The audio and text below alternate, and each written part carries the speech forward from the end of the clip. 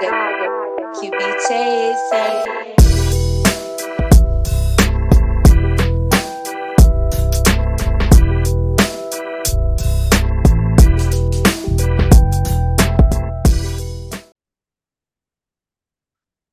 listeners, and welcome back to another very special episode of the Matter Mentality podcast, where we talk all things training, nutrition, and psychology to optimize your performance.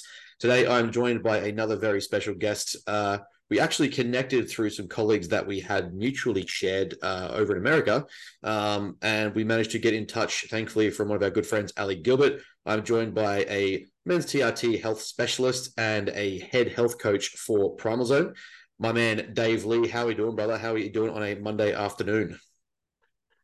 I'm doing well, bro, because it's Monday morning where I'm at. So it's I'm doing very well, bro. It's had a couple of busy weeks in the States, speaking at a couple of events and just getting settled back in, which is always fun. But yeah, it's good to be home and good to be here. Thank you for having me. I appreciate it. We've had a chat not too long ago off air where we definitely dove into some things, and as I was kind of like, I don't like to script things when I have these conversations, but I do like to kind of, see where the conversation might go and what we can kind of dive into, because everyone has their niche in their fields. But, once we sort of got rambling, and straight away I was like, this is going to be a conversation that gets some people either thinking or very, very quickly upset. And either way, I'm all for both of those things. Quick wrap up, mate. You've just presented at the Olympia University, which congratulations on that. Between, I know speaking to Ali and myself, that's something that I would love to be able to do one day. And I know Ali was excited about it. So kudos to you for, I wouldn't even say Olympia is your sort of standard crowd, right? Like that's probably something a little bit different to what you're normally speaking to. Yeah, I would say so, because I came more from a mental health background than a physical fitness background. I think a lot of the guys in the TRT space transition into this from bodybuilding and sports and performance, but I transitioned into this space out of dropping out of psychiatry, because I realized that hormones were the main thing driving, I guess, not driving mental health, underpinning mental health. And I'm sure we'll go into that. But yeah, the Olympia was different for me. I was definitely the smallest guy at the Olympia, that's for sure. And yeah, no, it was fascinating. It was really cool because there was a collective of people called Dominate Your Game, and as well as Balance My Hormones from the UK. And they put together like a side event at the Olympia, which was basically educating around PED use, anabolic use, harm reduction, and doing things properly, recognizing that people are going to do what they're going to do, but then also guiding them to do it right. So I had the blessing to be able to speak on my main area of interest, which is all the hormones around TRT, which are like neurosteroids, thyroid, things like fertility, etc.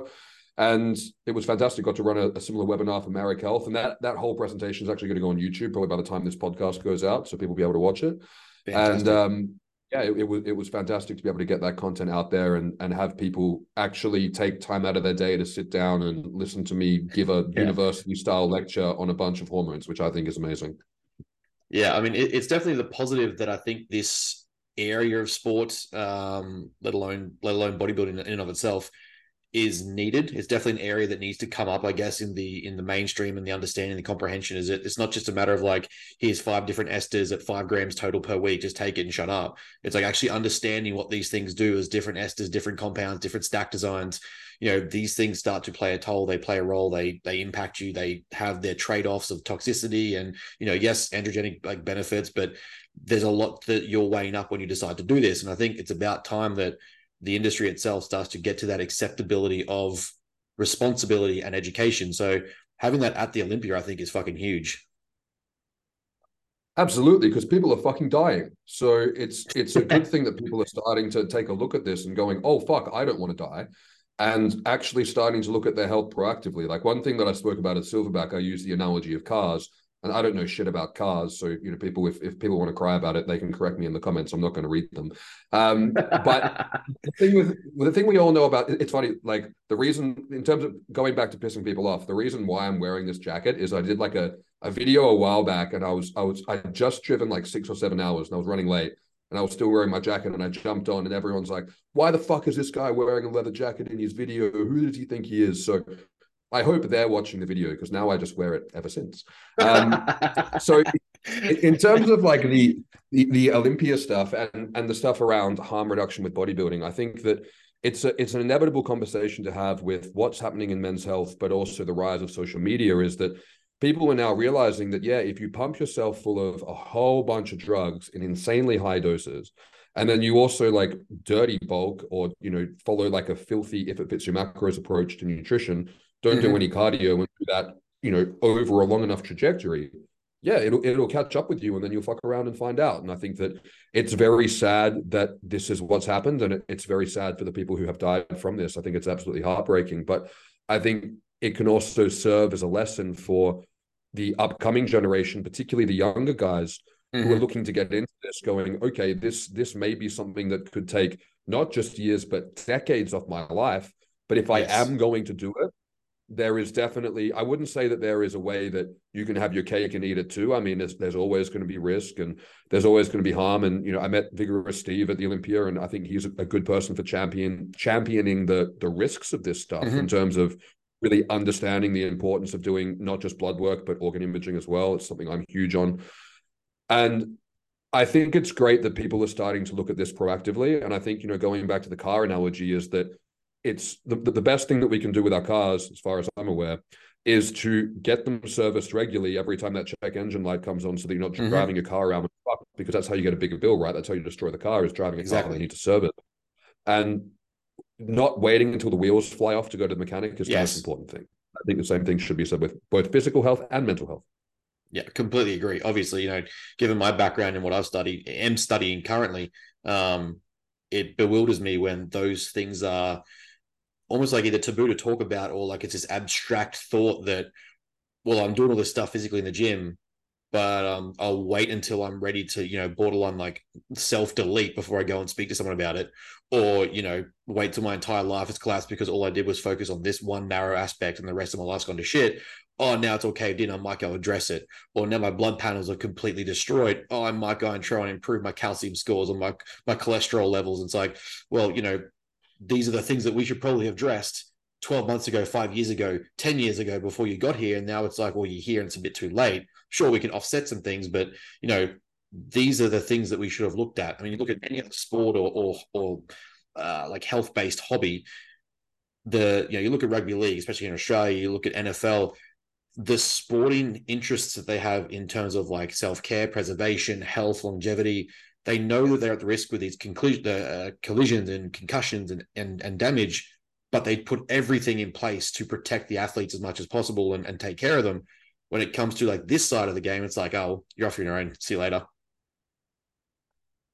Absolutely. I couldn't agree more. And it's the same with entrepreneurship as well. I mean, I think that it's the same thing goes with bodybuilding and people who are running businesses. It's like, if you want to perform or if you want to look like a professional athlete or a high level professional in your field, you need to look after yourself like a professional Correct. athlete. And that's what these people are missing, is that, and it's not that you can't perform at a higher level. It's that, Paul Chek talks about working out and working in. And he says that Mm-hmm. you should spend equal time working into working out, which is like basically proactive recovery. And that can be anything from steady state cardio, mobility, stretching, mindfulness, fucking massage, whatever floats your boat. Mm-hmm. But it's understanding that there has to be investing time in looking after yourself to actually be able to perform at the level that you want to look at. And I think that that can be extrapolated out to a lot of different areas of physical and mental health. But the most important thing, going back to what you were saying, is that I think that bodybuilding is, firstly, it's one of the only sports that people think, and I'm not into bodybuilding either. So, I mean, I can say this from the outside looking in. I think it's interesting that it's one of the only sports that a lot of people will get into without having a coach. Like every other sport, Oh every other yeah. discipline, like Yep. coach. Whereas like people, the amount of Yep. guys who I meet just injure themselves and wreck themselves in the gym because Yep. they've never had a personal training session. That blows my Mm-hmm. mind. Like one of the most valuable things I did in my recreational lifting spout, whatever you want to call it. I just like going to the gym and lifting weights. Is that I found the best personal trainer in the city that I knew. And I said, hey, can you help me like workshop my big lifts so I don't hurt myself? Because I think I got Yep. up to like maybe like 100 on the bench, like 120 on squat, like 140 on deadlift or something. And I was Yep. like, I'd had people guide me before, but I was like, can we do like 8 to 10 sessions where you just like correct my form and workshop these lifts and get it right so that I Yep. can, future proof myself for not injuring myself. And I don't understand why more people don't do stuff like that. And I do understand it's because going back to the fucking around and finding out thing, I mean, you don't have a problem until you do.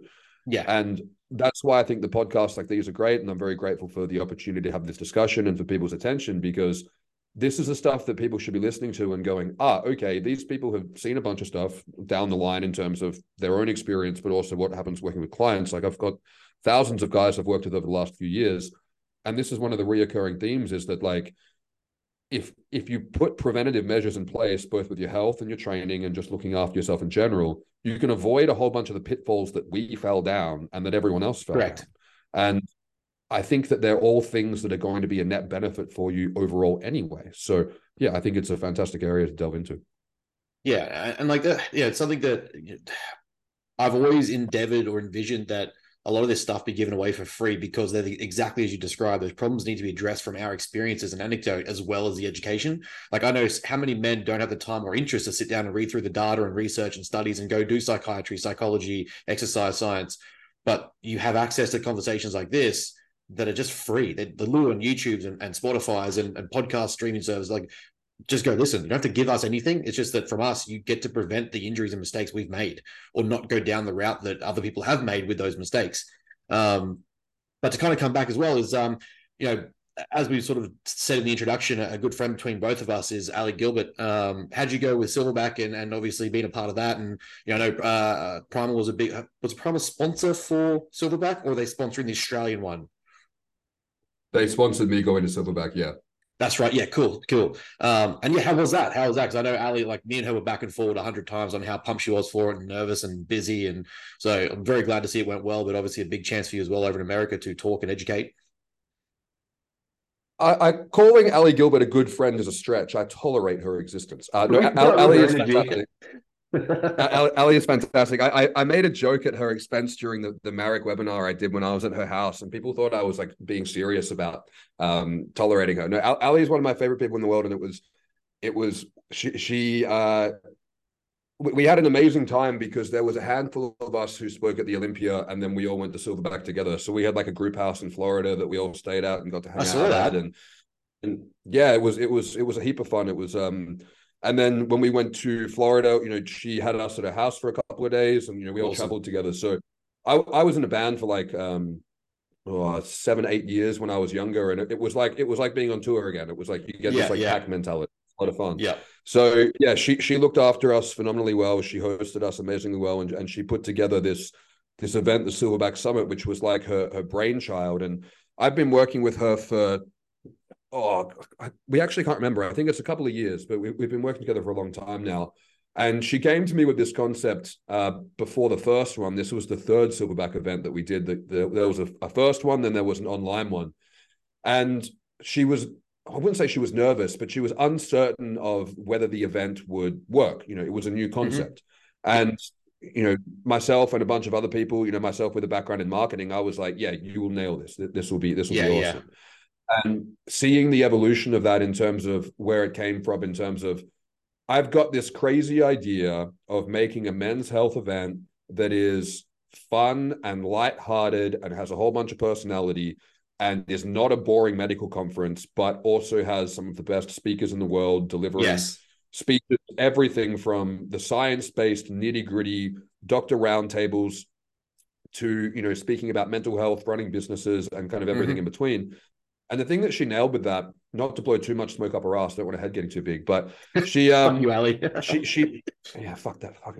No, she managed to make an event that was appealing to patients and practitioners. And that's something that I always try to do with all my content, is making it deep and diverse enough that you know, doctors and nurse practitioners and health coaches can learn from it, but also presented in a way using, you know, vocabulary and vernacular that actually appeals to the layperson, in terms of like, here's the shit that you need to know in words that you can understand, so that you don't feel like a dumbass when I use big words to bamboozle you to make me sound smarter than I actually am.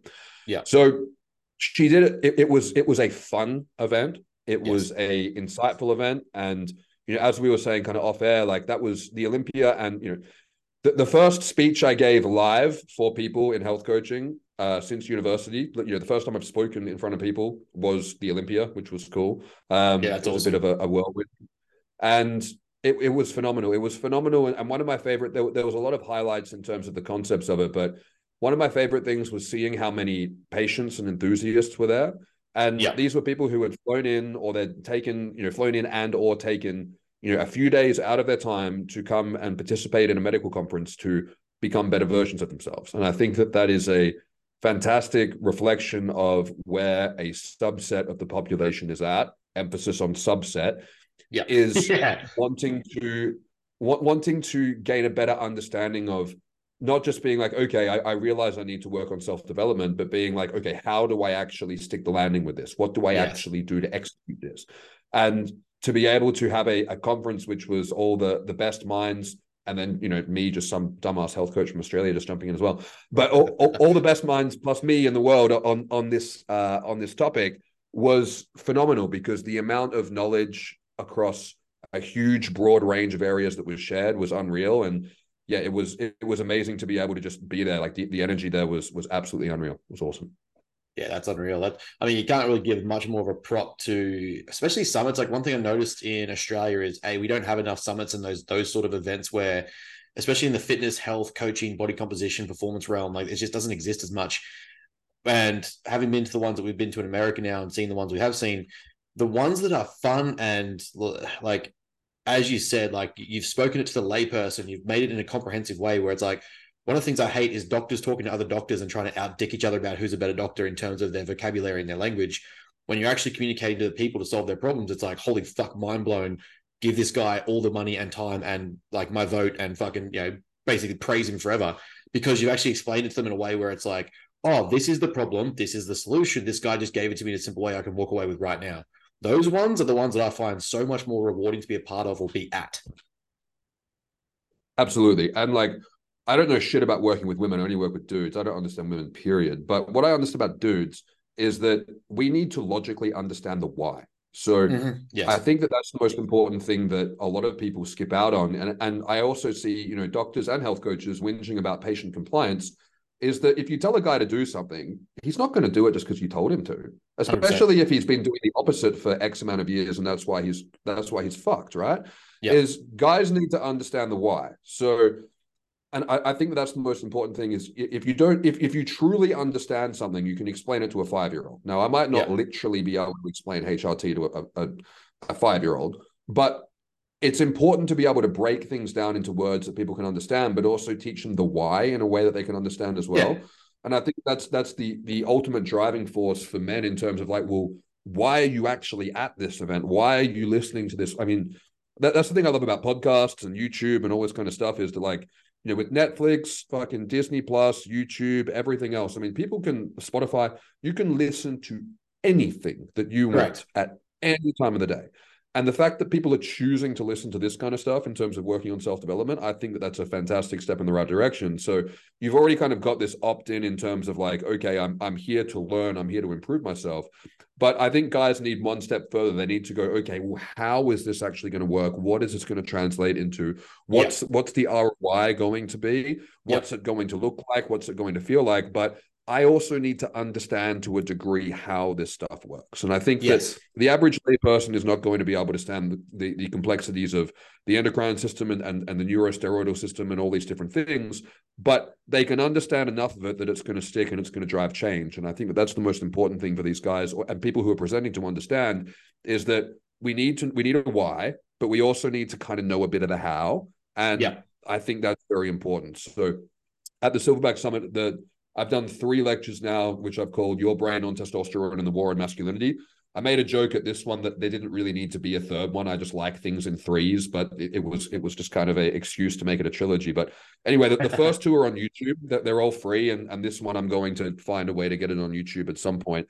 But the thing that I was really speaking to in this speech, which I think kind of wrapped up the first 2 together, is helping guys understand their subjective experience of reality, helping guys understand what the human experience is, which is a complex, interconnected series of systems like a car, but you're also alive and sentient at the same time. So Yeah. I called my speech like Cars the movie. I think that's a great example of how the human body is that we're like a car, we're an interconnected, like engineering-based machine, but we are also sentient and conscious and experience emotions from the outside world, but we're also experiencing ourselves being alive.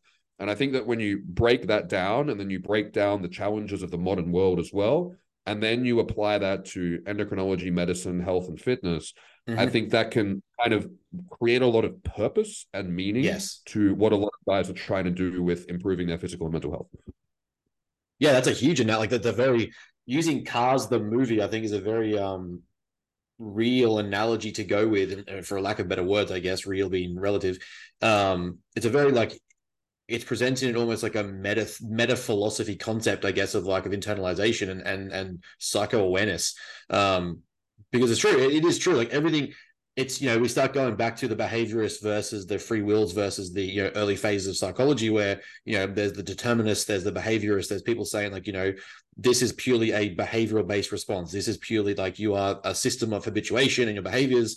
Then there's the guys coming out saying, actually, it's free will and you have the choice to do these things and you actually get to experience life and, go through CBT and go through mindfulness and have these moments. And then it's like, getting people to understand that almost meta thought process where you're actually alive inside yourself. You can experience your reality, but also make meaning of your reality, but also then determine your reality based on your actions in response to that. It becomes a very fucking powerful level of thought provocation when you can actually have that conversation and get men to understand like, oh, suddenly I'm not just meant to be that guy who wakes up and goes to work at 5 a.m. and is home by 3 p.m. and simply just sits on the couch and watches the TV. I can go on my hero's journey. I can go on my comeuppance sort of moment. I can go on that hero's anticipation and develop myself because now I've had that thought about what it is to be alive and be me. Yeah, absolutely. And I think one thing that a lot of guys are trying to do, whether they realize it or not, I break it down very simply, that we are trying to improve our subjective experience of being alive.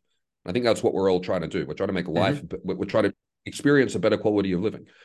And one thing that I like to layer into that in terms of like, okay, well, how does neuroscience play into this? How does testosterone play into this? How do all these things work?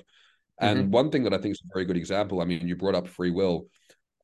I like having the conversation with people about, is there such thing as free will? And I truly believe that a lot of people do not have free will because they don't have the ability to actually regulate their thoughts and emotions and actually take action. So I'm a big believer that people have the capacity to develop free will.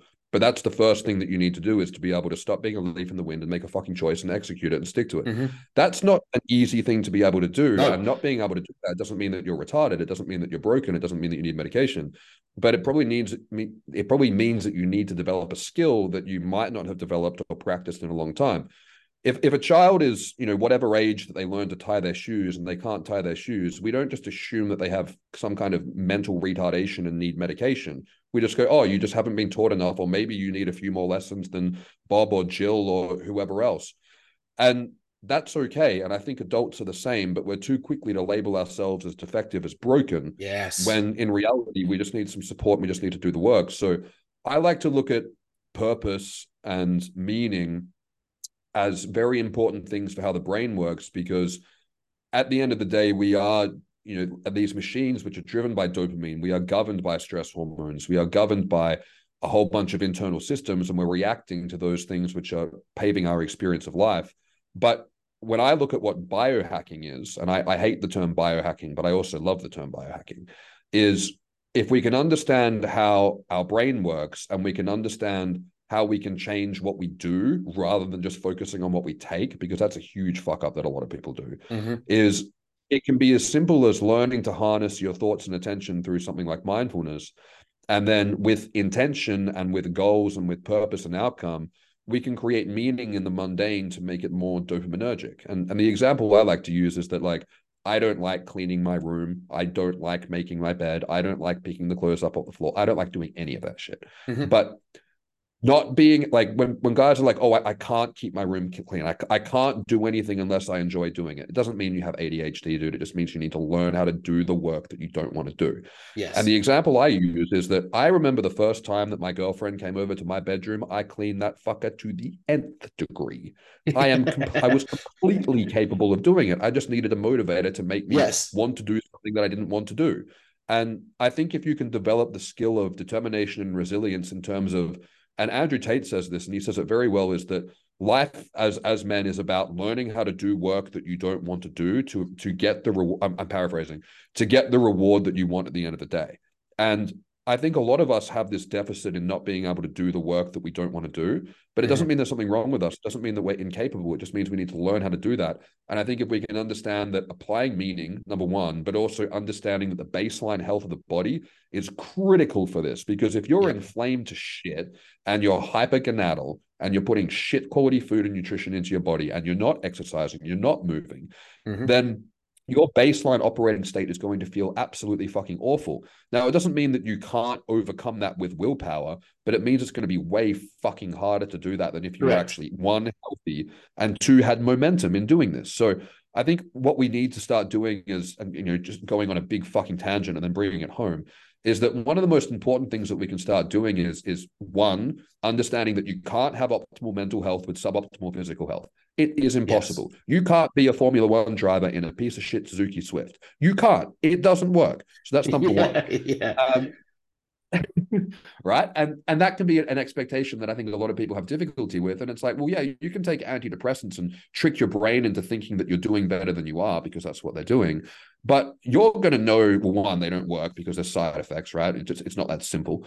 But I think on a conscious level, you also know deep down that what you're doing isn't right. And the important thing that we need to understand is going, okay, how can I work with the body?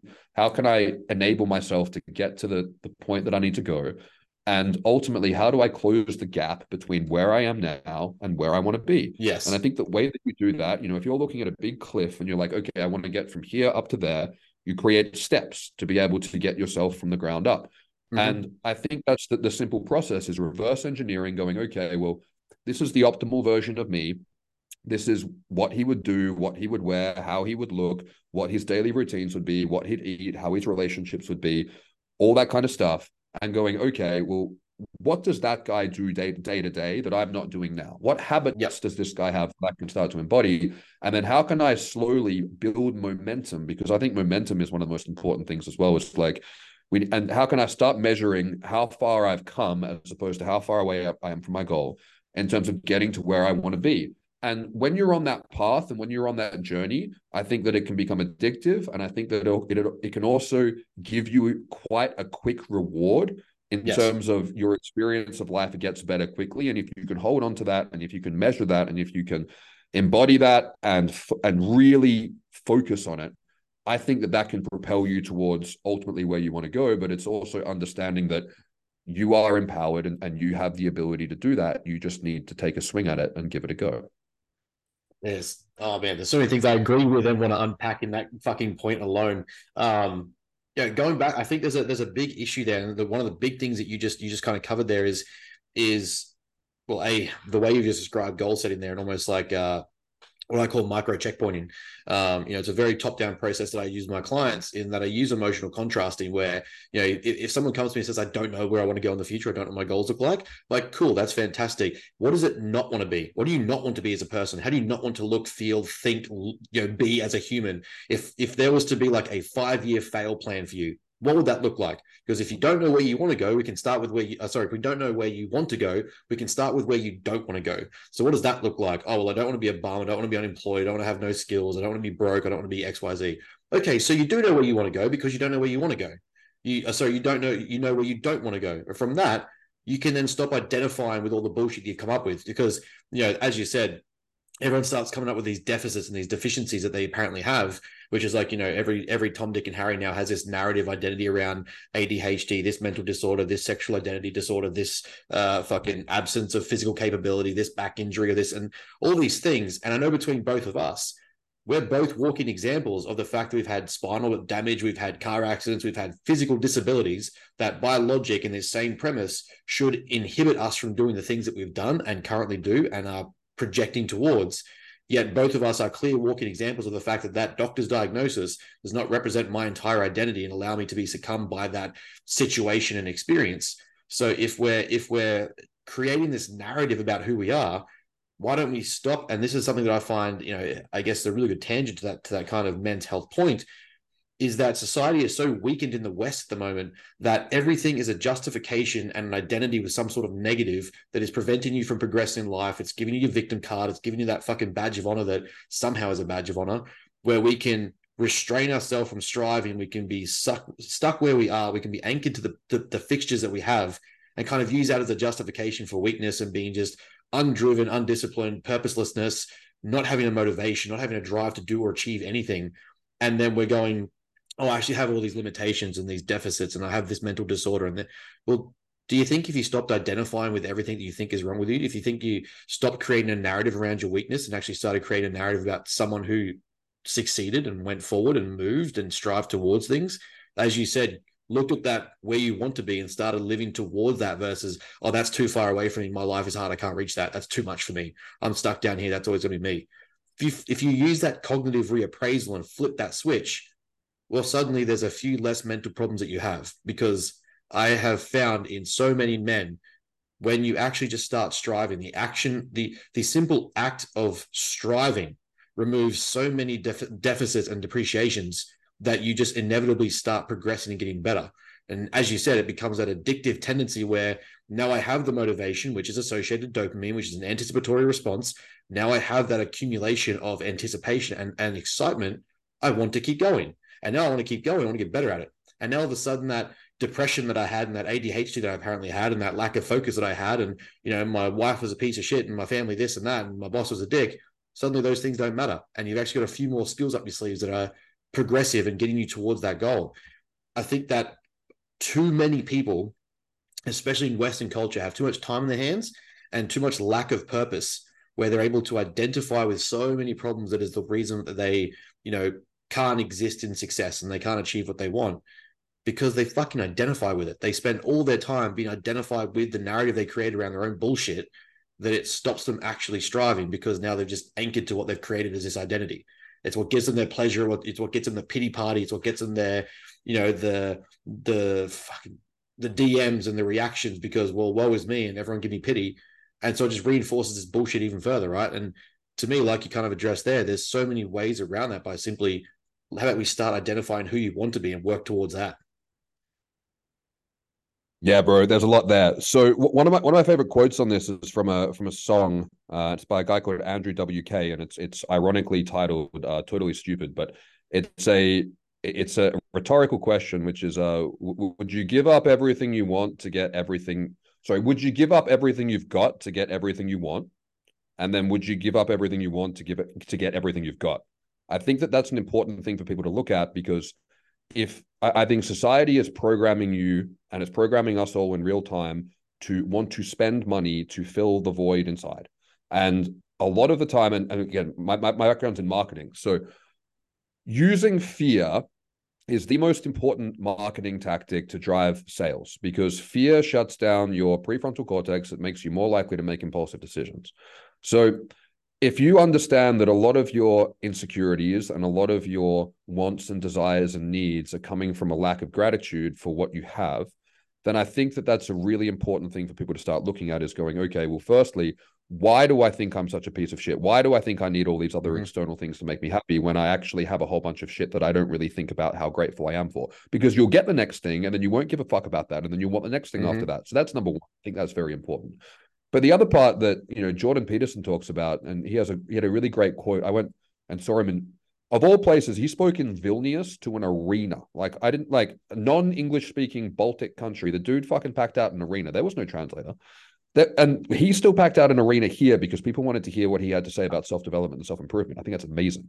That is And fantastic. he said that, yeah, and he says that, you know, competence breeds confidence. And I think that that's the most important thing. When we look at all these disorders in terms of, and that's what's so important, is that these are disorders, they're not diseases. These disorders are very real, but they're behavioral disorders. They're not something that is broken from birth. You're not defective. You've just got a disordered pattern of behavior. And a lot of the time, what underpins these disorders can also underpin greatness if it's channeled properly. And I think that's the most important thing, is that every single person I've met who's been a high functioning business entrepreneur has been ADHD as fuck. They've just found something productive to put it into. And I think that a lot of people are anxious because they lack competence and they're genuinely afraid of the world, and they fucking should be. And I think a lot of people are depressed because they live depressing lives. That makes sense. But I also think that people do have the power to make these changes, But ultimately, I think firstly, it has to come from a place of self-love. But I also think that a lot of people don't love themselves for good reasons. They don't keep promises to themselves. They don't Mm-hmm. look after themselves properly. They throw caution to the wind and fuck their future self for the benefit of their current self. And then they say they're going to wake up the next morning and, diet starts tomorrow. I'm going to get up at 6 and do cardio, and you hit the snooze button.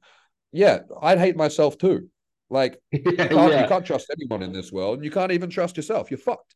So I think that people can get themselves into a real difficult rut. And I think that the modern world encourages weakness and encourages subservience. It doesn't encourage sovereignty. And it doesn't encourage us as sentient beings to be able to override the bullshit of the world and make a change, because the world does not want strong, healthy, independent thinkers. It wants people who are compliant and will do the bare minimum to be able to pay the taxes and, Mm-hmm. keep society in order and be a good little boy and shut the fuck up. Don't question the powers that be, and do what you're told. And I think a whole bunch of people, as a result of that, are becoming depressed. And I think that that's fair. But I also think that a whole bunch of people are starting to, wake up from the matrix, without sounding too cliche, and realizing and going, hang on, this whole system's bullshit. This whole paradigm is a lie. And it's making me and everyone around me sick and miserable. And I want to do something about it, but I don't know where to start. And I think, going back to what you said before about, not knowing your purpose and not knowing where you want to head, you just don't want to be where you're at now. I think there's two important things to understand there. One is that you can't see the top of the mountain from the bottom. Like, Mm-hmm. you don't know what's up there. It might be above the clouds, but you know that you need to start climbing up. So Mm-hmm. if you're at a point where you're at rock bottom and you're like, I don't know what I want to be at the end of the day, I don't know where, okay, cool, that's fine. Your purpose is finding your purpose, and finding your purpose is moving forward. And once you get far up enough the mountain, you might be able to see what's at the summit. But you know that you just need to keep moving forward and not regressing back. And I think that's the most important thing. So Mm-hmm. when in doubt, just put one foot in front of the other and move forward. Go, Yes. okay, I don't know where I'm heading. I don't know what I need to do, but I certainly know what I don't need to do. Like what you Yes. mentioned before, like a whole bunch of guys don't have positive role models in their life. I'm sure you've got a whole bunch of negative role models. Use that. Yep. That's super powerful. Yep. So I think that's a really good point to look at. But I think the other point to look at that's important is that if you're in a place of discomfort now, whether it's your physical health or your mental health, if you do nothing, it's not going to stay the same. It's going to get Yes. worse. So that part is a massive wake up call that people need to understand, and it's uncomfortable, but it sucks because people need to realize that you're not going to stay where you are. You're going to move forward, or if you do nothing, you're going to move back, and it's going to get worse. So, and if you let it get worse and you let yourself get further off track, it's going to be much harder to inevitably get back on track when you Yeah. inevitably do hit that rock bottom where you actually have to drive a change. And this can all be really difficult, uncomfortable shit to hear, but that's all it is. It's uncomfortable. It's not really that painful. It's just Yeah. uncomfortable. It's going, oh, okay, I fucked up. I fucked up for a while. I didn't know better. But that's also okay. And it doesn't make you a victim. It doesn't give you entitlement to shit. But Mm-hmm. what it does do is go, okay, I fucked up. I didn't know better. I was led astray. And now I need to get my shit sorted. And I think the most beneficial thing for guys at that point to understand is that it's like, yeah, a whole bunch of us have been there, and a whole bunch of us are climbing up that mountain at Mm-hmm. different points. And there's guys who are on top of the summit who are yelling, come up here, keep going, keep going. But it's understanding it's like, okay, you're not alone. You're surrounded by a Yeah. whole bunch of people going through the same shit, and everyone's trying to work it out, and that's cool. But I think the first thing that guys should do in these situations is find yourself. I think there's two things that you need. I think one, you need a goal. And I don't think that people should Mm-hmm. want to be like, whoever their goal person is, whether it's someone like David Goggins, Jocko Willink, whoever these people are. But I think it's being like, what's my equivalent of them? Like, what traits Yes. of all these people who I look up to? Maybe pick 5 or 6 guys who you're like, okay, they're at the top of the top. And what Yep. traits do they have I would want to embody to not necessarily become a carbon copy of them, but to be able to become the best version of myself following in their footsteps? I think that's cool. Yes. And I also think it's really important to have a positive male role model. And I am not selling my services here. I am booked out forever. So you need to find someone else. It's not going to be me. But you need to talk to them. But you need to find someone who you can actually have, because I mean, these people, they're not going to reply to your message, and that doesn't make them bad people. But you need someone who is going to reply to you. You need someone who can actually hold you accountable, that you look up Mm-hmm. to and go, okay, you're someone who I can work with, who is someone who I look up to, someone who embodies traits that I respect. which is important, or someone who's done work that I am yet to do, who is going to show me, but is also going to hold me to account, and whose respect I am going to want to earn in a healthy way. And that's why I encourage guys to learn martial arts. Like, one of the best things that you can do is set a high goal, and then have someone, the best martial arts coach that you can get. I don't give a fuck what discipline you learn. Get the one with the best coach where you live, and have a guy teach you how to fight. That is one of the most beneficial things you can do, because he is going to hold you accountable. He is going to be someone whose respect you're going to want to earn. And he is going to push you to a place of physical and psychological discomfort while keeping you safe, so that you can develop more resiliency for the other, how many other hours there are in a week, 24 times 7 minus 1. And that way you can actually apply those skills, you can apply those lessons to help you climb up the mountain. And I think that looking at it and going, kind of like what I was speaking about before, is going, okay, all this esoteric crap sounds wonderful, but how do I logically actually execute doing this? Yeah. And I think that that's a good place to start. Yeah. I mean, I can completely, like, having a goal, but I think that, like, as you kind of alluded to there, the first point really is starting at that position where you go, I'm accepting of the fact that I've made mistakes. I'm accepting of the fact that I'm in this position. I didn't put my best foot forward, or I didn't pay attention in school, or I didn't, create a situation for my future self based on my present self where I benefited or I flourished. But it's important to say also, I'm not doing the best I can, and I know that. There is a part of me that actually knows I can be better, and I'm lying to myself by saying that I'm not, because it's becoming like this whole empowerment and fucking acceptance era. I think one of the big problems that people get wrong, especially with these bullshit mindset coaches, is they practice acceptance, but they are absent of action. And one of the key points of acceptance therapies is, yes, we're looking at acceptance of emotions, experiences, and life and reality the way it is. We're not judging good or bad, but towards that is generally an action-based response, or a goal-orientated action-based response.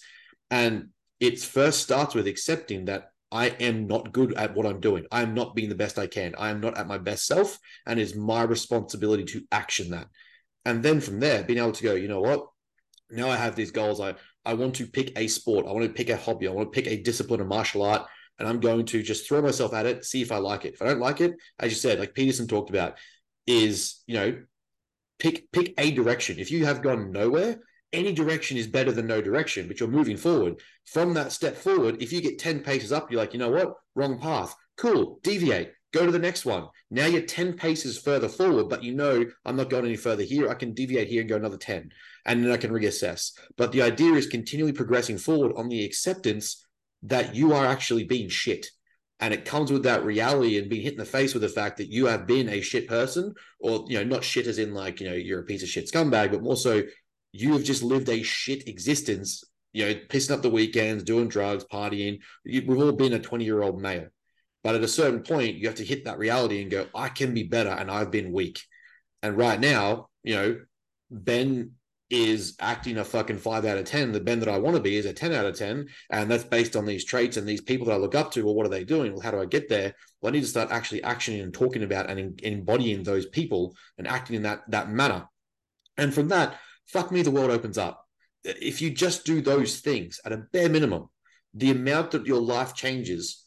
And, it's something I've had several conversations with. I'll be curious to hear your opinion on, but is I find when people go through self-development and they go through those early stages, there's almost an evolution, or you evolve past the initial groups that you engage in, because if people aren't ready for you to evolve and develop yourself, they will keep you where you are, and they will keep you, they won't support you, especially like I find male groups a lot like this.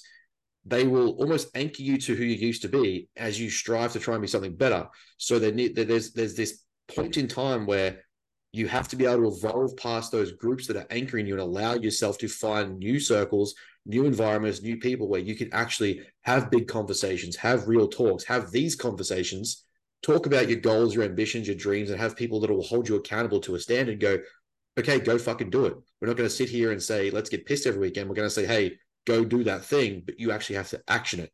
And I find that, men's groups especially, or like men's circles, those early coming out of your 20s groups that you might have coming from high school, they're not really about that.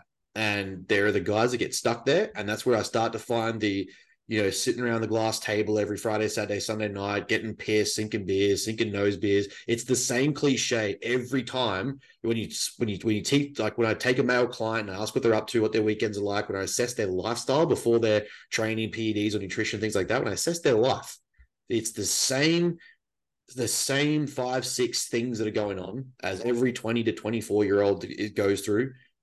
And I say to them, like, how many of your friends are also going to the gym? How many of your friends are also into nutritional awareness? How many are also going to bed at 8:30, 9 o'clock at night, waking up at 5, 6:30 in the morning? And the circle of who's doing that is fucking small. So I'm like, cool. If you want to succeed in the thing that you're telling me you want, we have to move beyond this. And it's not to be a dick and say, hey, fuck your friends, get rid of them. It's more so you just simply won't succeed if this is where your circle lay. I don't know your opinions on that, but I found that to be very, very, very common amongst that group, that age demographic of men. I'd say fuck your friends, get rid of them. But maybe that's just my perspective. I mean, I chose to come and live in the middle of nowhere. But look, I think that's completely true. I mean, you've got that cliche saying that like you're the product of your 5 closest friends, and I think that that's really important. And I think that the kind of people that you would want to hang around with and rub shoulders with will not hang out with you if you're a degenerate loser. And Mm-hmm. it's a harsh reflection, and people might not like my judgment, and that's cool. You can go cry about it and don't talk to me about it. That's fine. But I really think that if you're I used to say past the age of 30, but maybe I've become less forgiving, and now I'll say past the age of 25. But if you're a dude and you're past the age of 25 and you're still binge drinking every weekend, you are a loser. And that's something that you can change. That's something that you don't need to do anymore. Mm-hmm. And what you need to realize in terms of breaking it down is, why are you going to events or spending time with people that you can't stand being around unless you're shit-faced, intoxicated, Mm-hmm. Yes. disassociated from? Because the problem with binge drinking and party culture, aside from the liver toxicity, which I see all the time, nothing fucks you up more than being a Mm-hmm. weekend warrior until you're into your 30s. If you want to see what healthy people look like, they're people who are in their late 40s and early 50s who stopped that shit years ago. Like, Mm-hmm. if you extrapolate that behavior out over decades, that's the thing that leads to chronic disease. But the Oh other yeah. thing that it does is it's the opportunity cost. It's what you're Yep. missing from, in terms of the self-development, the positive relationships, the introspection, all these other things. Because if you're working 40 hours a week, you don't actually have time to piss around on the weekend every weekend. Also, the money that you're spending, the people that you're spending time with, Yep. all that kind of stuff is stuff that you should be spending that time, energy, and resources on stuff to level yourself up. Because at the end of the day, when you get to the point of being in your late 30s and 40s as a man, and I mean, I'm saying this as someone who just turned 31, Mm-hmm. is it comes down to your capacity. That's the most important thing, is what are you actually capable of? What kind of value can you provide? Because once Mm-hmm. you get older and you stop hanging around with these losers, is you'll realize that your value comes from like how much value, like your value as an individual comes from how much value can you provide others. That's the Yes. role of man in society. It always has been and it always will Yep. be. It's So a service if you're exchange. not service exchange, yeah, and it's not using people, it's understanding that like when you get older, you become friends with people in your network, but it's your skills that qualify you to hang out with that network of people. Yes. So it's extremely important. Like, and one of the coolest things that I found was that, like, I mean, because I spent a lot of time on my own, and when I was hanging around with like Ali and Luke Lehman and Charlie and these other people that we were spending time with, like the work ethic that these people have, I was like, oh, Yep. okay, these people are on my level. But these people were working even harder than me, and I was like, Yeah. okay, cool. Like this is where other people are at, and it was extremely beneficial to be like, okay, I'm not the only one here who's basically living like this, but also understanding, being like, cool, to be at this up echelon of where you want to be, there is a short-term sacrifice for long-term goal. And it can be difficult to break out of negative and destructive friendship groups. But I think one thing that, I mean, I'm just quoting other people, but I was listening to a podcast this morning with Alex Hormozy, and he was talking about how, like, when you're on your come up in terms of like, doing what you want to do in the world, you will lose friends as a result. And he was Oh talking about yeah. in business, but it can be as personal development as well, because you're reminding them of their failure to take action. You are a human Correct. embodiment of a ugly reflection back on them of the opportunities that they wasted and the capacity that they wasted. And they'll root for you when you're the underdog, But then when you surpass them, because when you're the underdog, and this is what Hormozy said, I'm just paraphrasing, is you're reminding them of their dreams, and someone who's following in the dreams and being like, oh, cool, like good for them. But then when your dreams actually start to come true and you start making something of yourself, all of a sudden now they're like, oh, we'd actually rather drag you down. We liked you better back when you were Yeah. like this, because Yeah, you're you've reminding them changed. of their failures. Yeah, you've changed. And it's like, yeah, I have changed. I've actually grown out of you guys. And the most important thing that you can do as a man is be respected, not liked. Like that's the most important thing, is that you Yeah. earn and command respect. And that often does come from, letting go of people who are weighing you down. And I've let go of a huge amount of people who weighed me down over my 20s. One, because they weren't there for me when I needed them when I was going through my brain injury stuff. But also in terms of now being like, well, I see the stuff that you do on the weekends. I see the stuff that you do in your spare time. I don't really respect that, and I don't really identify with that. So I don't really want anything to do with it. And it doesn't mean that people are bad people. It doesn't mean that they're unlikable people. It just means that you only have a finite amount of fucks that you can give in a single day. Mm-hmm. And you should focus on giving those fucks to people who are going to, well, one, be people that you respect, but also be people who are embodying traits you identify with and that Yeah. reflect positively back on you. And I think that if you don't, and it happens all the time in business as well, if you don't have friends and people in your network that are like genuinely celebrating your wins, Yeah. even when you surpass them, they're not your friend. Yeah. Yeah. Completely agree. There were people that were trying to benefit and leverage off you until you got past them. Um, Yeah. we've covered so much here in just the, I guess, like the more of the philosophical mantra of masculinity and the absence of it in fucking what is blatant Western 21st century culture. My question then goes to, where does testosterone play its role here, and why has it declined? Why is it that when we look at, what was a man in the 40s who was willing at 15, 14, 16 to falsify data to be subscripted to, the American Defense Force, the American Army, Air Force, Navy, to be shipped off to the Pacific to fight in the fucking Pacific theater against some of the most brutality and brutalizing humans that have ever existed. When we're looking at the invasion of Europe and people are going, you know what? I'm going to live in Leningrad, literally eat what was about the equivalent of 800 calories a day to fight off the German invader from confronting my homeland. These guys are being drafted, conscripted, pulled into the war. And some of them are literally, like, even in Australians were doing it, getting drafted at, I think my grandfather was 15 when he applied and the age was 16. So he lied. But we've got, guys back then, literally less than 2 generations ago, are like, you know what?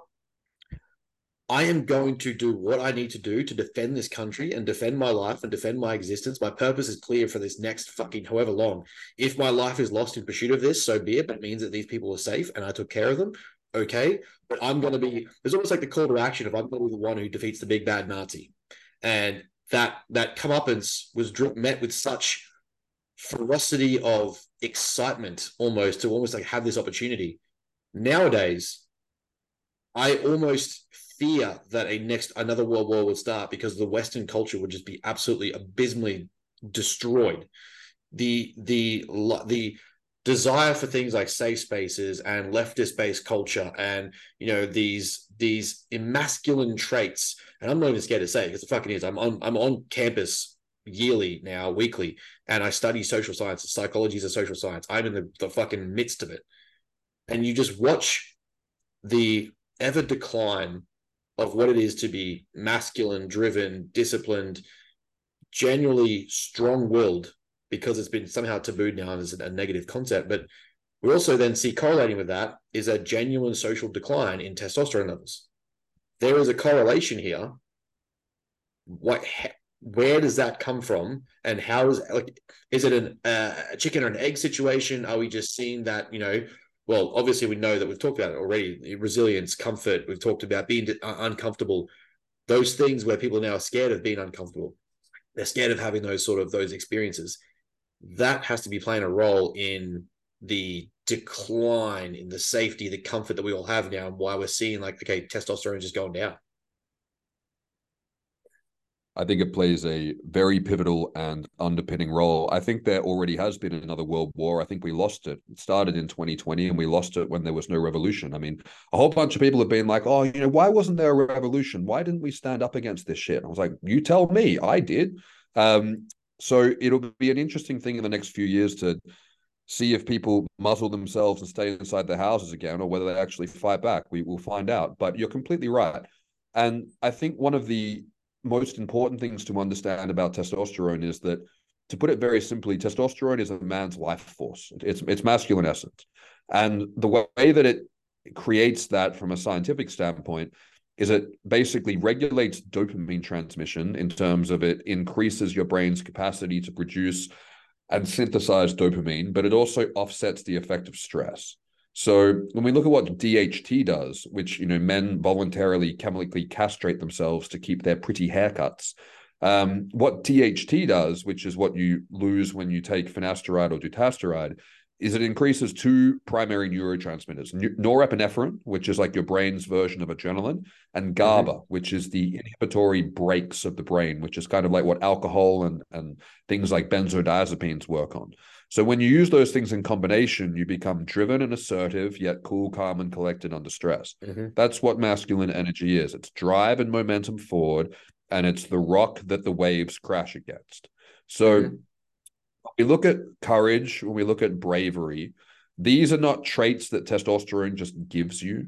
And I can say that for certain, working with many guys who inject themselves with all amounts of testosterone. It does not give it to you by default, but it creates the foundation for those traits to develop, and it creates the foundation for those traits to then manifest in someone's character and then in someone's actions. And what we're seeing now, and you're completely correct, is that men used to lie about their age so they could go and, and the wars that were fought were horrible. People were used as cannon fodder. It was all kinds of bullshit. But what was real was the fighting spirit of the men who said, I will run at the gunfire to protect the women and children and my family and the country that I believe in. And that's gone. If China pops up and invades Australia tomorrow, which could happen any day now, people will just run. Like, there's a 0% chance that we'll actually form a revolution. I mean, men are cutting their dicks off and lying about their gender so they can win at women's sports. It's a joke. So I think that it's a twofold combination of endocrine disruption, actually threefold: endocrine disruption, a downstream effect of the post-industrial revolution diet, and also societal conditioning. And it all works in tandem.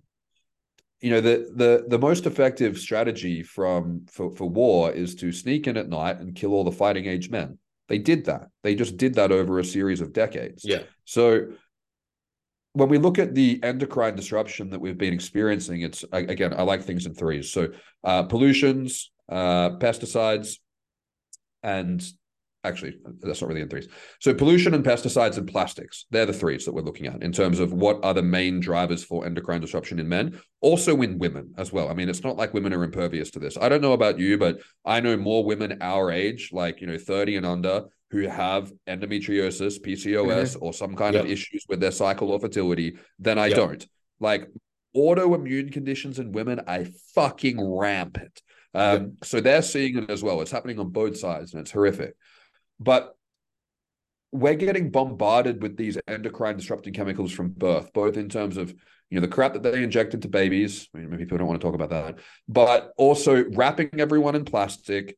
And then when we look at the nutritional standpoint, we swapped out animal fat, which is an extremely important source of vitamins A, E, D, K, and cholesterol. And I know the vegans don't like to hear this, but that's how look at this, the graph of steroidogenesis. Yeah, I mean, cholesterol, every cell in your body is made from cholesterol. Yes, your liver can make its own cholesterol, sure, but that is a fail-safe to keep you alive. It's not so that you can thrive. It's two different things. And we swap that out with omega-6 rich industrial, basically, byproduct, which was vegetable oils. And that was one of the biggest devastating things that we've seen for our health. And what we're seeing now is we're seeing what happens if you do this, and then they reproduce, and then they reproduce. We're seeing the multi-generational downstream effect of removing one of the most important foundations for endocrine function and replacing it with something that's disrupting the inflammatory balance in the body. We swapped a good thing for a bad thing. And as a result, I mean, that's a huge shift. When you trade something good for something bad, it's not just going neutral. It's a huge movement to the wrong direction. So that's a factor as well. And then we're growing up in a world that is moving us away from a rite of passage. It's moving us away from taking a swing at life. And as a Mm-hmm. result, what's happening is, particularly guys who grow up and who are obese during puberty, I mean, that's also fucking their endocrine Oh yeah. signaling in the development as Mm-hmm. well. And then what we're seeing now as a behavioral outcome of this is we're seeing guys aged between 16 and 25 not getting that peak androgenic surge, and they're Mm-hmm. not having the courage and bravery and resilience to Mm-hmm. go and want to take on life, go and want to be a risk taker, go and want Mm-hmm. to make something of themselves. And maybe they'll fall flat on their face, but they still want to take a swing and try. What we're getting now is people who are avoidant and afraid of just going outside. Yeah. They are becoming overwhelmed by their feelings and self-diagnosing with adult onset mental health disorders and pumping Yeah. themselves full of SSRIs, which are castrating them. And these are causing long-term downstream problems to their DNA, their genetics, and it's potentially going to impact their offspring in ways that we don't even understand. But I don't know about you, but I do not have a lot of hope for the young boys growing up. It looks fucking abysmal. And we are seeing a complete de-evolution of the human race. And Mm-hmm. it's because of the inputs in terms of the nutrition, the pesticides, pollutions, and the plastics, and then the lack of outputs. But I would also argue that it's difficult to have the outputs that we're wanting to have when the inputs are wrong. I mean, if the Mm-hmm. testosterone is low and the testosterone signaling is disrupted, life is going to feel less enjoyable and more stressful than it Mm-hmm. objectively is.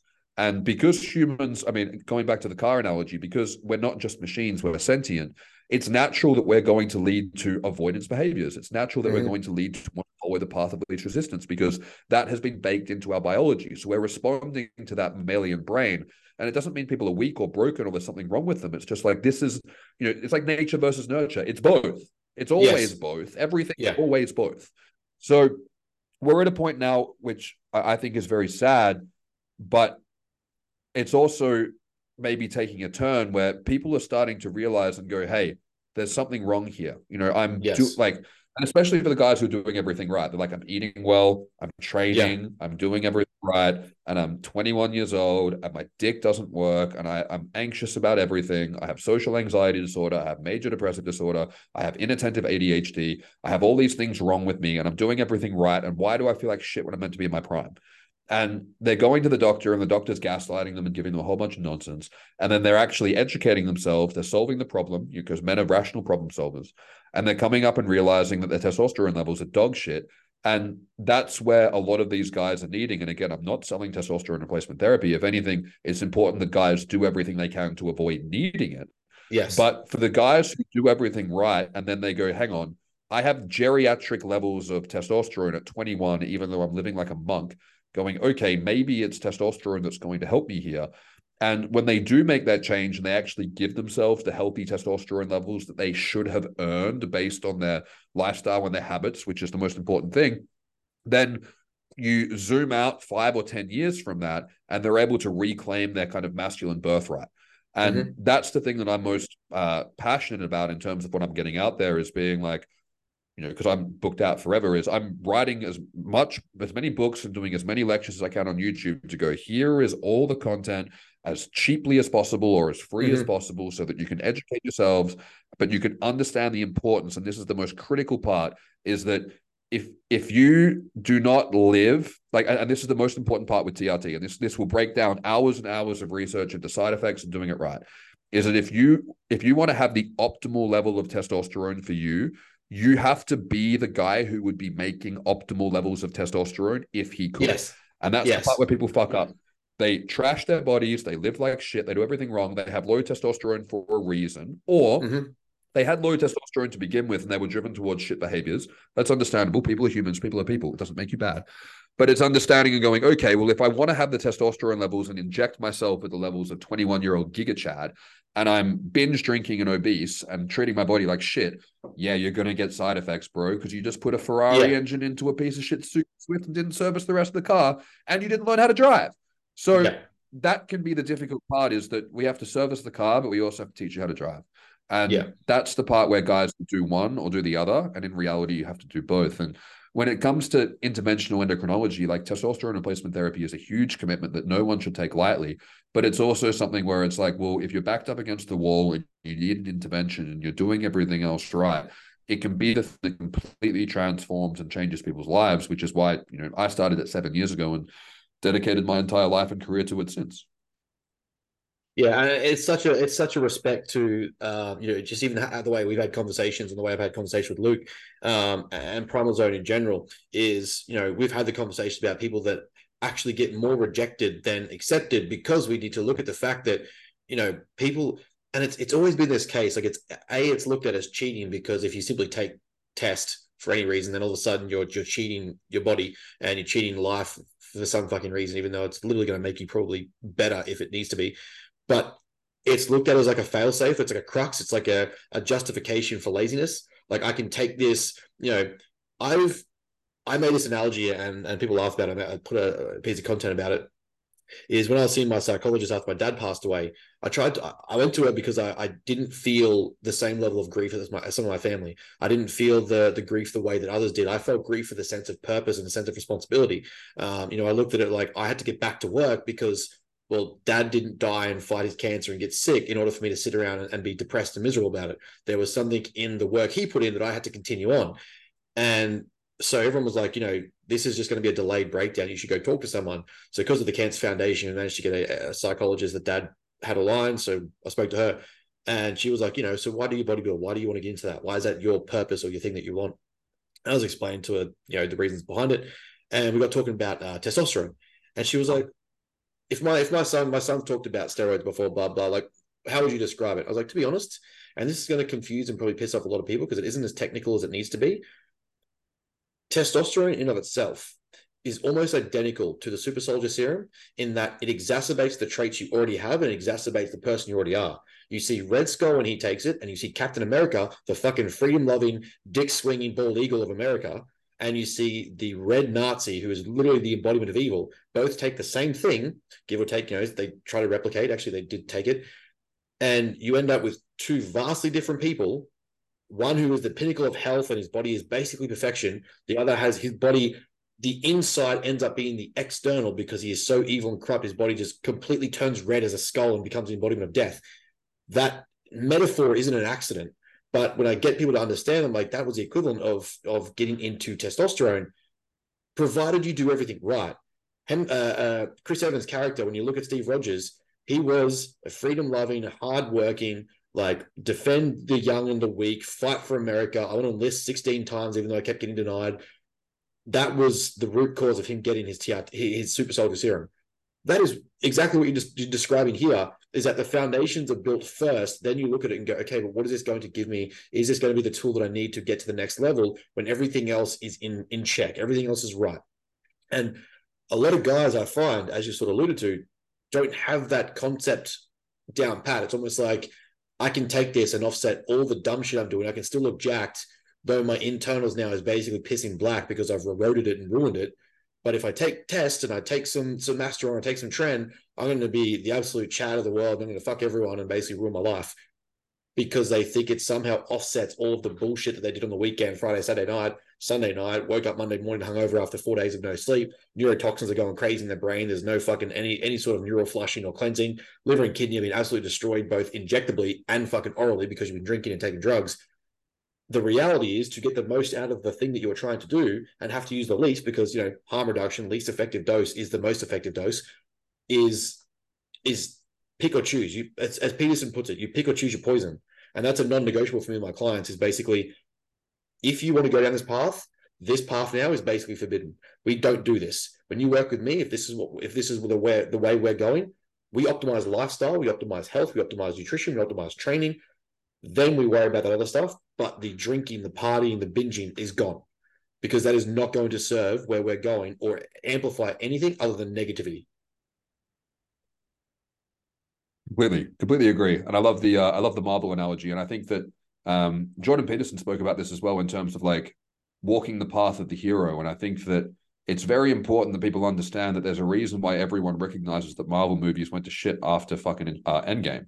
Is because Right. they woke and they went left. And it's like you don't even like watching the movies about how society is now. Like everyone knows the best Marvel movies were like the second Captain America movie, Fact. the first Iron Man movie, all of these ones that really embodied like the hero's journey. Like, Mm-hmm. and what people need to understand is going, okay, why don't I adopt the traits of the characters that I like watching? Yes. Like that's it's such a simple thing. It's going, we don't even like when we put all our culture and society values now into fiction. We're like, no, this is crap. This is boring. We don't like it. Walk the path of the hero. And I think that's a very good way to look at it. And the super soldier serum is a good example because it's absolutely, testosterone is an amplifier. I mean, it's like money. Money is an amplifier as well. Mm-hmm. And what testosterone does from a biochemical standpoint is it's non-inhibitory. It's like alcohol. When people say, "Oh, I just said that because I was drunk. I didn't mean it." It's like, yeah, you did. Like Yeah, that's you why you did. said it. Yeah. You didn't mean it. Yep. Yeah, it That drops your prefrontal cortex is inhibitions. gone, baby. You meant it. Yeah, yeah. So when things drop inhibition, then you become more of who you are. Now, if you're a dickhead, then testosterone is going to make you more of a dickhead. And Yeah. sometimes people go, "Oh, I just need to be more true to myself." I'm like, maybe you don't, because maybe your values suck. Like maybe that's the Yeah. worst thing for us. Red Skull's a good example of that. Everyone who's done travesties in history probably thought they were doing the right thing. Mm-hmm. So it's important that people understand that, yeah, testosterone is going to be an amplifier and it's going to be uninhibitory. And that doesn't necessarily always equal a net positive, but it can. And one thing that's interesting with testosterone, when guys come back and they go, "Oh, now I keep losing my temper now. I used to have good control over my temper." I was like, "What temper? You didn't have a temper. Now you've got a temper and you don't know how to control it. Doesn't mean Yes. it's a bad thing." If I put a Ferrari, if I get you a Ferrari and you crash it, does it mean that the Ferrari was a bad car? No, it just means you didn't know how to drive it because it was more powerful going around the corner. So it can be important for guys to understand that testosterone is going to amplify a lot of your traits. It's going to be Mm-hmm. uninhibitory, and that can be an adjustment period. And I look at it like puberty. I really do. I think that going on TRT, particularly for young guys who haven't had that peak androgenic surge before, it's like going through a proper puberty. It's like a Oh metamorphosis. yeah. Puberty takes 2 years. So the first 3 to 6 months, especially on TRT, can be a bumpy ride because now a whole bunch of your traits, which maybe you were too like, if you become obnoxious on TRT, it's not because you weren't obnoxious before; it's because you were too shy to actually Yeah. say what you meant. Yep. And that can be a difficult thing for guys to learn how to grapple with. And that's why I think, again, going back, mindfulness is important because you learn to manage your stress response. You learn how to choose what you're going to say. And then Mm-hmm. martial arts is important because you need to learn that you suck at fighting and that getting hit hurts. It's important, Yeah. guys. Because you're taking TRT doesn't mean you can fight. Oh, dude, like I was a DJ at a club for years, like way back when, and every single time I saw someone start a fight, they did not know how to fight. It was everyone who knew how to Yep. fight didn't start a fight, or they would Yep. run. So it's very important that guys learn a reality check that, yeah, if you don't know how to fight, you suck at fighting, and you shouldn't pick fights with people. That's super important. Yep. And it's but I think it's healthy for men to have a temper. I think it's important for men to be fiery. I think it is Yes. very, very important. But it's also important to learn how to regulate that temper. Yes. Peterson again. You want to be a dangerous man, but you want to be a dangerous man who's disciplined and in control of himself, Yes. because that's what's going to drive your capacity. That temper and that fire and that rage. That's the thing that you can channel into being a good Correct. person, on your purpose, doing the right thing by other people, because that's energy, that's life force. You just have to choose what you transmute that into. And that's not as esoteric and wanky as it sounds. I mean, you can wake up and drink a bunch of Jaeger bombs and do a bunch of cocaine and jerk off and play video games all day. I mean, you can do that if you want to. You have that choice. But you can also wake up and you can choose the path of being like, and this is where the sentience comes in, is going, we have the most, there's 2 things I think is very important. One is that we are the peak of human evolution and we're the dominant bloodline. So we are the furthest that human beings have come, even though we've devolved over the Mm-hmm. recent years. We're the human Mm-hmm. beings who've come this far, but we also are the dominant bloodline. So all the other bloodlines died off: famine, war, plagues, Mm-hmm. neighboring tribes. I mean, our bloodline is the one that survived. So we have this capacity to basically be the peak of human evolution, to be Mother Nature's apex predator. But we also have the most evolved brains out of anything in the world. So Mm-hmm. that evolved brain and that genetic capacity, and you're telling me that you're too anxious and depressed to clean your room and go outside? Like, fuck off. Like, Yeah. fuck off. It's nonsense. Yeah. Objectively, it's not true. But it doesn't. And I think that the most important thing that the guys need to understand is going, "Oh, fuck, now I feel like a piece of shit." It's not that because you're a piece of shit, but it's because you need to take a step back and go, hang on, I need to actually exert my free will here. I need to hijack my default mode network. I need to hijack this pattern of behavior that I've gotten into because I, as an intelligent, or at least remotely intelligent, I mean, if you've made it this far in the podcast, you've at least got some attention span, at least as a remotely intelligent sentient being, needs to be able to sit back and go, okay, this isn't working for me. This isn't getting me what I want. And actually taking a step back and going, is the discomfort of making a change greater than or less than the discomfort of continuing my bullshit? And a Yes. lot of the time, continuing your bullshit is going to net you much more discomfort over time. It's just that discomfort is front loaded if you make the change. So that can be why our habits perpetuate negatively, but it's also going, hang on, if I objectively look at this and logically look at this, I just need to actually force change, and I need to fake it till I make it. I need to hijack this bullshit series of patterns of behavior and make a change because I have the capacity to do that. And if you don't have the capacity to do that, you need to sit down and learn how to meditate, because the first thing you need to do, the overarching skill for all of this, is you need to be able to harness the power of your mind and your attention to do what you actually want to do. And Yes. otherwise, you're just a leaf in the wind. And if you follow this breeze of society, you're going to be miserable. You're going to be sick. You're going to be depressed. You're going to be obese. You're going to be fucked, because that's where that wind is leading you. And that's a daunting thing. That's a difficult thing, but every single person is capable of that. And I mean, scroll down my Instagram feed far enough, you'll see that I was someone who didn't think I would end up here. I mean, it's Yeah. a lot of people, particularly people who command respect or who are worthy of respect, they have a story of overcoming adversity. So that's a lot of I think that's the common denominator of men who are worthy of respect, is they've overcome adversity, and then they're now sharing their story of being like, well, this is Yes. what I got as a result of that. And you can overcome the adversity of your life as well. It's probably not that hard if you just break it down into small series of steps, or if you can reverse engineer it into habits. And again, I'm just quoting people because other people say smarter things than me. So Wes Watson says to be the man that you needed when you needed him. I think that's a Yes. good way to look at it. That's a If you philosophy of whinge that how I you didn't have, coach. yeah, if you're like, oh, I didn't have a strong father figure, I don't have a positive male Be role one. model, be that guy for yourself. Problem solved. Next.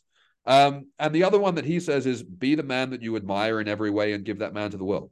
And I think that is such a powerful barometer for being like, okay, like what's my true north? Like, what do I need to do Yeah. here? It's going, okay, I'm going to be someone who I admire and who I respect and who I am proud to be.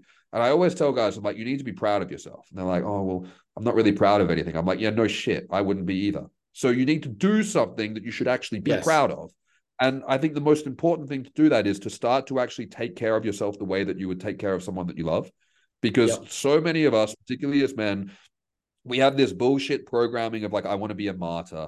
And it's like, it's not going to help. It's actually not going to help anyone. You don't need to self-sacrifice. You need to do it all. Yeah. And if you can embody and be the person who is worthy of respect, and if you can do things that you're actually proud of in yourself, that radiates out, because external validation, external gratification, that's for chicks. Dudes, internal validation comes from within. It comes from your capacity. It comes from what you've done, and it comes from what you can do. So you need to build a track record of shit that you're proud of. And then that's the first step. If you're proud and you respect yourself, then you can continue that momentum forward. And the way that it starts is that the diet actually starts tomorrow. You actually wake up tomorrow and Yeah. don't hit snooze. It's not actually that hard. It's just breaking habits. And one of the things that I think, again, going back to the martial arts, I know I sound like a broken record. I am the worst Muay Thai fighter of all time, but I still keep going back because it's so important for me to do that every week so that all the other challenges I have in life seem far smaller. I mean, I can't balance very well because my brain's fucked. I have like the tightest hips and the most fucked back. At one point, I was like 120 kilos, but I'd still rock up and do Muay Thai, and I would almost vomit every session. I'd usually have to tap out at some point because nothing is that hard over the course of my week. So as a result, it's not hard to get up at 4:30 to do burpees in the morning. It's not that hard to sit down and clear through all the emails that I don't want to do. It's not that hard to do all these little things that are uncomfortable because I've done something so much harder every week. But I also identify as the guy who chooses to go and do hard shit that he doesn't have to do for the sake of doing it. And that Correct. narrative is so beneficial to me because I respect that in other people and I respect it in myself. Yeah. Like, again, we could just basically do a podcast on quoting Peterson, but one of the best statements that he's ever made, and this goes to literally to most of the men that we listen to this, to the clients that we have, to the people that come from Primal Zone, that come from all the different networks people engage with us, is the solution or the answer often lies in the place that you least want to look and the work that you're not doing. If you just take that away from this conversation, before you get to TRT, before you get to depression, before you get to the self-diagnosed psychological behavioral disorders that you apparently have, before you get to those things, are you doing the work that you should be doing? Or are you avoiding the work that you know you should be doing? And therefore, the answer doesn't lie in TRT and chemicals. The answer lie in the very thing that you're avoiding doing. And therefore, you've got this deficiency you've created psychologically with this narrative that you've tied to being absent of a certain thing. If you simply start tomorrow doing the thing that you're avoiding doing, the likelihood is that things start to progress and spiral upwards. And that will take you to some form of direction in a positive net outcome that is better than where you are right now, because the person you are right now is avoiding the thing. The person that you are trying to become, that person doesn't avoid those things, doesn't avoid the hard work.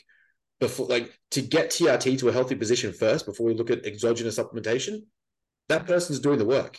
As you said, be the person who has high performing levels of testosterone.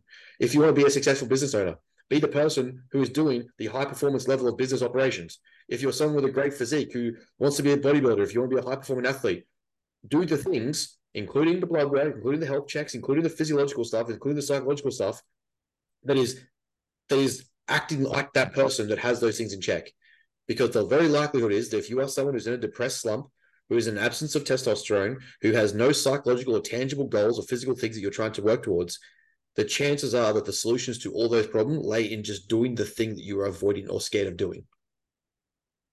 I couldn't agree more. And I've actually got a full lecture on YouTube. It's the Your Brain on Testosterone and the War on Masculinity Part 2, where it's speaking directly to the patient. It's very non-sciencey. It's exactly this topic. And I really believe that there are a bunch of people out there who are the minority who genuinely don't know what they're doing wrong. They genuinely don't know shit about nutrition. They're eating the standard Australian or American diet. They're doing their 30 minutes of physical activity every day. They're taking their antidepressants that the doctor told them to take. Yeah. And that sucks. And I really feel for those people. And there's a bunch of those people. But if you're listening to this podcast and I'm assuming that this isn't the first podcast that the listeners are listening to in this field. If it is, then hello. But yeah, I'm assuming that people who welcome and good day. Yeah, I'm sorry for the offense, but for everyone else who's made it this far, I'm assuming this is not your first foray into physical and mental health. And this whole podcast is on this theme of stop doing the things that you know you shouldn't be doing, and then start doing the things you know you should be doing. And if you do that consistently, if you are the person who has not done the things that they know they shouldn't be doing and done the things they know they should be doing for a prolonged period of time, for years, you will probably solve the majority of your problems. And if you don't solve the majority of your problems doing that, then you look into external things like testosterone and interventions and so forth. But that whole lecture is literally a PowerPoint presentation of being, these are the things that people shouldn't be doing that you're doing, and these are the things that you should be doing that you're not doing. I break them all down. And when in doubt, if you're like, I'm not watching this guy talk for an hour, fuck that, I can't be bothered. If you're fortunate enough that your grandma's still alive, call her. Ask her what you should be doing and listen to her advice. It's going to be eat less processed food, eat more home-cooked food, go outside more, stop playing video games, all that kind of stuff. All the shit that your grandma told you to do, just do that. That's simple, and that will probably solve most of it. But, when I was speaking to a client this morning, and this is one of the main themes of that lecture, and this is just from experience. I mean, this is from working with thousands of guys on their TRT over the last few years.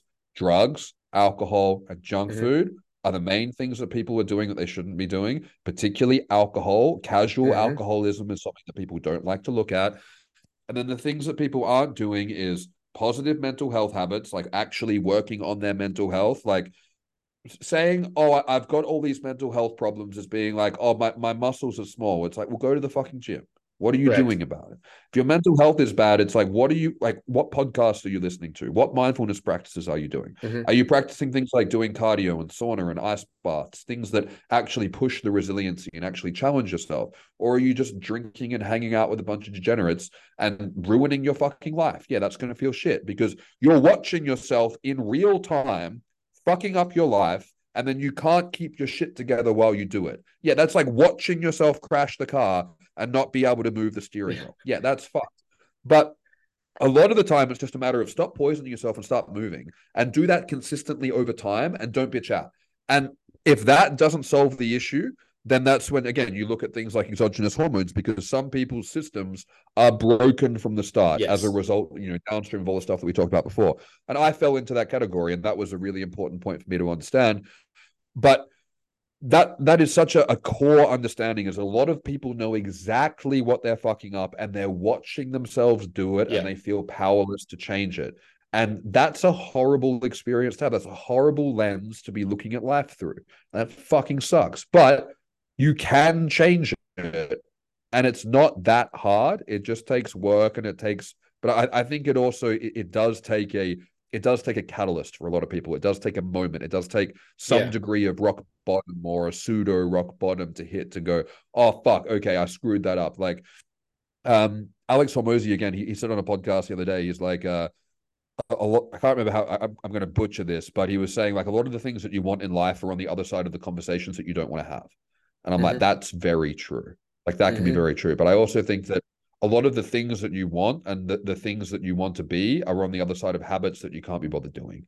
And Mm-hmm. at the end of the day, that's it. Like I spent so long with a stiff, locked up back, and I still didn't practice daily mobility. And for the life of me, I don't know why I didn't do it, other than I was being lazy and I was looking for a shortcut. And eventually it just got to a point. It's kind of like when people wake up one day and they're hungover and they're like, oh, I'm never drinking again. And then you actually stop drinking. That's actually the Like time you you stop have to get, drinking. Yeah. yeah, yeah. You just, and it's like, guys, you have to touch the stove a few times to realize it's hot Yeah. before you stop touching it. That's That's wet just a paint. male thing. Yeah, yeah. But it's like, oh, the paint's wet now. I want to touch it. Like, Yeah. it's just a dude thing. But it's okay to do that, as long as you actually, when you do go, oh, okay, now this time I'm not drinking again. Cool. Like there was a point like a year ago where I was like, fuck, if I'd done daily mobility practices for the last year, I wouldn't be in pain anymore. And that was a Yeah. really uncomfortable point to look at, to be like, one, I should have known better. And two, I know what the solution would be, but it's not something that I can achieve overnight, because I need to chronically do this over time. And at that point, I stuck with it, and I do my stretching and mobility work every single day, often twice a day, because I know that now if I don't do it, I'm going to regress, and I'm going to lose the progress I made, and I'm going to go back to how I felt before. But I needed enough rock bottom points to actually go, okay, this is the solution. But it was understanding that I needed to be the guy who adopted positive daily habits a while ago, and that means I Yes. need to start adopting them now. And Yes. that's my biggest takeaway from this, is being like, what the person that you want to be is on the other side of consistently doing the habits that you're not doing over time. And the biohacks and the shortcuts and the entitlement mentality that if you change your diet tomorrow, if you've been eating like shit for 30 years, and then if you eat a good Oh, I should clean have a diet six for pack 4 weeks, next you're week. going to feel amazing. Yeah, it's like, that's not how it fucking works. Nope. And people will sell you shortcuts. People will have, Yes. they'll promote whatever the fuck, they have a 20% affiliate code to tell you that this will fast track your results. It won't.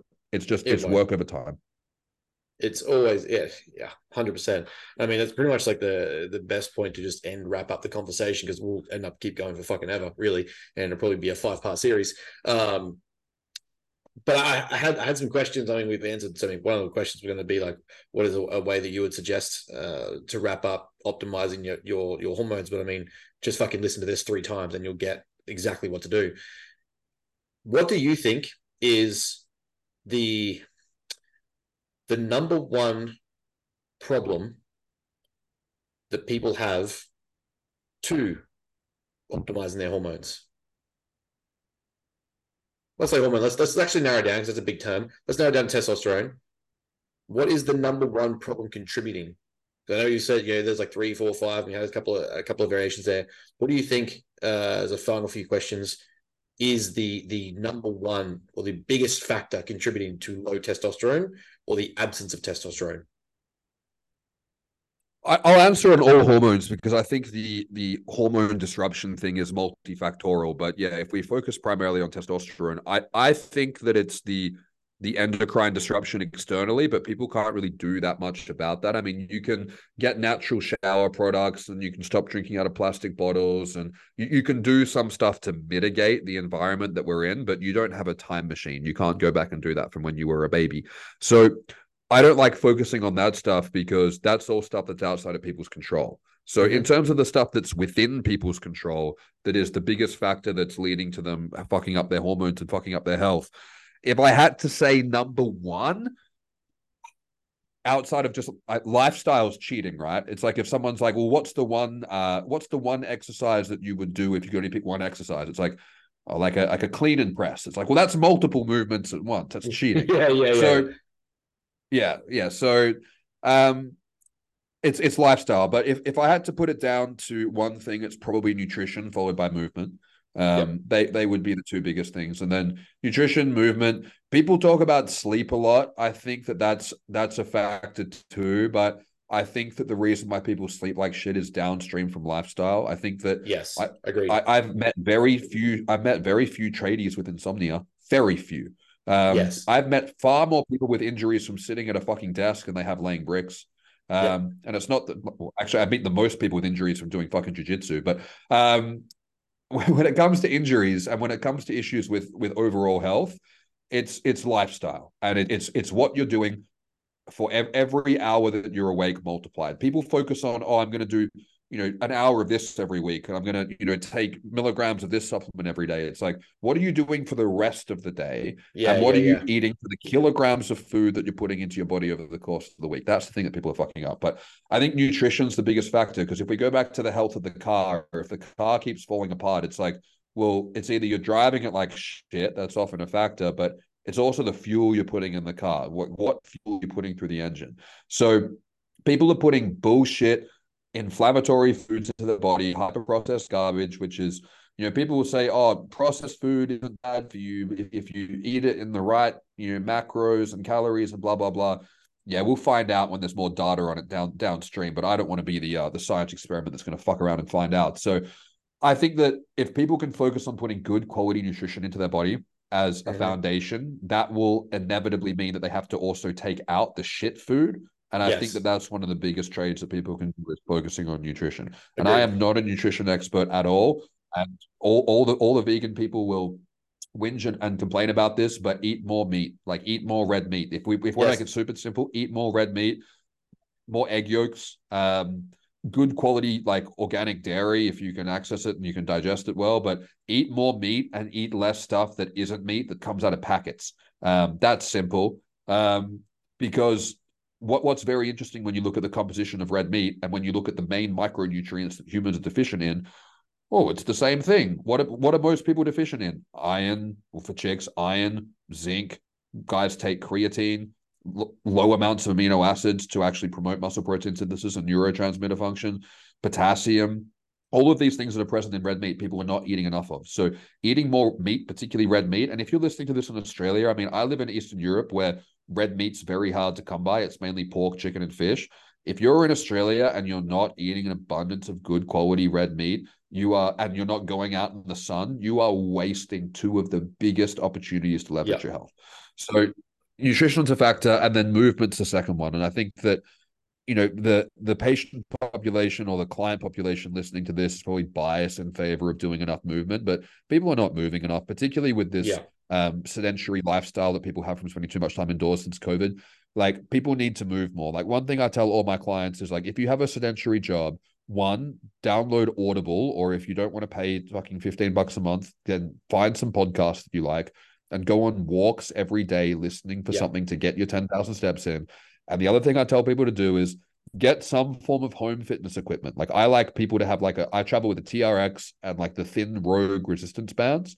And Yeah. when I'm at home, I've also got like a 16 kilo kettlebell and I've got like some 5 kilo and some 10 kilo dumbbells. And like, I'll just dick around a little bit with some weights and some resistance bands and some TRX to mobility a few times a day between calls, in addition to training.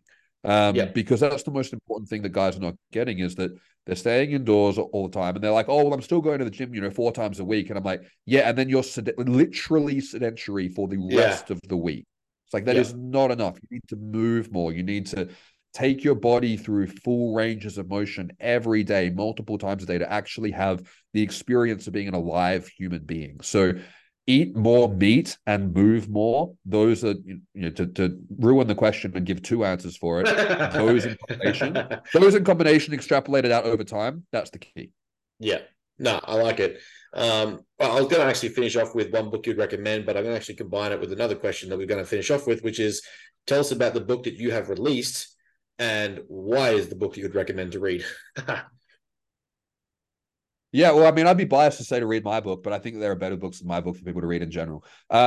There's a few books that I've read that have been very impactful on my life, and I'm sure they're going to be the same cliche books, but there's a few podcasts I've listened to that have also been very impactful or just as impactful. So I'll rattle off all of them. And there's probably a few more that are on the last slide of my first War on Masculinity lecture, where they're all detailed out specifically. But the book that changed, there was a few books that changed my life. One was Jocko Willink's book. I think it's Extreme Ownership. Yeah, His Extreme book Ownership. title. Yeah.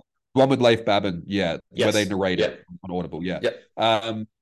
That book was very empowering for me in terms of starting the initial internal dialogue in terms of taking full responsibility for everything that was in my life. And that's been I think that's such a powerful core philosophy to have in terms of being like, yeah, the world's fucked. Yeah, a whole bunch of this stuff's fucked. Yeah, all of this shit is absolutely whack. But how you respond to it and what your circumstances are, if you take control and take ownership of things, then you will inevitably be able to make change. And it's important to understand that you still have to play the ball where it lands. So you can sit and whinge about how the ball's landed in a pile of dog shit, but you still have to pick it up and play it because that's just life. So that was a very powerful book for me to read. The David Goggins Can't Hurt Me book was very powerful. When I did when I was doing rehab for my head injury, his first podcast with Rogan, which was essentially like a summary of that book, because the book hadn't come out yet, I just listened to that on repeat. I probably listened to it 100 times. Because I found that story to be particularly inspiring, because I could identify very strongly with like, oh yeah, you hear all these stories of people who do this or do that or overcome adversity, and I never ever thought I would be someone who could do that. And hearing his story in terms of being like, well, he was even more fucked and off track from the situation I was in, and then he did things that were absolutely disturbing that a human being can even do. Correct. That to me was very empowering, because I was like, well, if he could do that, then why can't I do this? And that was very helpful for me. And another one that I really like is the Way of the Superior Man by David Dieta. And I would layer that with The Rational Male by Rollo Tomasi. I think those are two books that are important that men read, because they give two different sides of the equation. And also, I'm going to throw in another one, The Tactical Guide to Women by Sean T. Smith. I think those three books are very important in terms of understanding male and female polarity, intersexual dynamics, but with the outcome focused towards having positive, healthy relationships with women. So I'd read those three in tandem. And in terms of podcasts, there's a recent podcast, Modern Wisdom podcast with Chris, is it Wilkinson, and Alex Hormozi. Yep. The most recent one they did where they're in person. That podcast is unreal. The amount that's like that's like a book summarized. I mean, they could write a book on that, but that's like a book summarized. It's an amazing podcast. Highly recommend everyone listens to that. And the first podcast Wes Watson did with Flex Lewis, that's a really good podcast on habits and that kind of mindset as well. I think that's worth listening to. And yeah, I'd probably leave it at that. I think that's a good summary of content that guys can listen to. But it's also and I also really enjoy both of Andrew Tate's podcast with, I'm not sure what his name is, but he's like a psychologist. He gets interviewed by a psychologist twice. Both the first one and the second one are phenomenal. So if you just search Andrew Tate psychologist, it'll come up. They are phenomenal. And in the second one, he actually references that a lot of people say that their first interview was his best interview ever. And I really agree, because it's breaking down a lot of these perspectives and philosophies that he has and having them challenged, but also finding that they essentially hold up from scrutiny. So I think that all of that stuff together, if that would be probably 20, 30 hours of content all up. And I think that that would be a fantastic thing for guys to go on walks to and listen Mm-hmm. to and contemplate. And, particularly going on walks outside and listening to those things. I like audiobooks. I don't like sitting and reading. I do audiobooks. Yeah, I'm very And similar. I think if you got to the end of all that content, you would have a very different perspective and also accountability towards yourself. Yes. And I think that's again, that's another key, is holding yourself accountable. And in terms of my books, I've written 2 books specifically on TRT. So for anyone who wants to hear more about the discourse of this conversation, I'd check out my YouTube videos, the War on Mm-hmm. Masculinity series I've done. But for anyone who's wanting to get into TRT and the nitty gritty of it, I've basically put all my intellectual property, all my experience, everything I could possibly understand about TRT, and I've written instruction manuals that were kind of like the instruction manuals that came with video games when I was a kid, like Nintendo 64 video games that Yeah. would give you like the controls and the summary and like that kind of Yep. stuff. That's what these books are. That they're the instruction manual that should come with TRT. So it's not like a what is TRT. It's more a how do you actually do it, and it's Yep. laid out to kind of educate and empower guys to wrap your head around it, to know, okay, here's an actual action plan that I can follow to actually get this dialed in. I charge 29 Australian dollars for them, so they're super cheap. Cheap as And the chips. second one, yeah, and I could charge hundreds and hundreds of dollars for them, which other people in the space do, but I want this content to be accessible for everyone. Yeah. And the second book that I've just put out is Beyond TRT, and that's for troubleshooting. So this is pregnenolone, DHEA, thyroid, HCG, fertility, and estrogen management, which are like Mm-hmm. the the pitfalls, the areas that have a lot of myths discussed online. And this is basically all my in the trenches experience in terms of being like, this is how you wrap your head around these concepts. This is what you need to know, but it's written for people with no scientific background. It's written Good. basically for my clients, for guys who are like, hey, I'm a tradie, I'm an office worker, I work in IT, I've just started TRT, all this stuff's bamboozling and confusing the fuck out of me. Cool. Read these and you'll have everything you need to know. So they're available on my website, advancedfundamentalhealth.com. And if you'd like to work with me, I am booked out until the middle of the year, but you can put an inquiry on my website to get notifications for upcoming appointments if anyone would like coaching with me. Otherwise, I also do have my own clinic, which was mentioned before, which is Primal Zone, which is an Mm-hmm. Australian TRT clinic. And people can contact them directly to work with me and the team on doing TRT properly. Man, I love it. I've absolutely taken up a shit ton of your time, and I appreciate your brain and wisdom and just the mutual philosophy and discourse here, because I think, as we both would agree, conversations like this need to fucking happen for men and just generally for society. So I absolutely appreciate your time on this, what is Monday morning for you. We will leave all links, details, and contact locations and whatnot, socials, in the description below. That's a Brooklyn job, not my job, because I don't know how to do that shit, but she will take care of it. That's her domain. But mate, again, I appreciate the chat, and I look forward to more conversations with us over many years to come, no doubt, given our both shared interest in these realms. Absolutely, man. Thank you so much for having me. And for everyone who's listening, thank you for your attention and hope you found it valuable. Cheers, mate.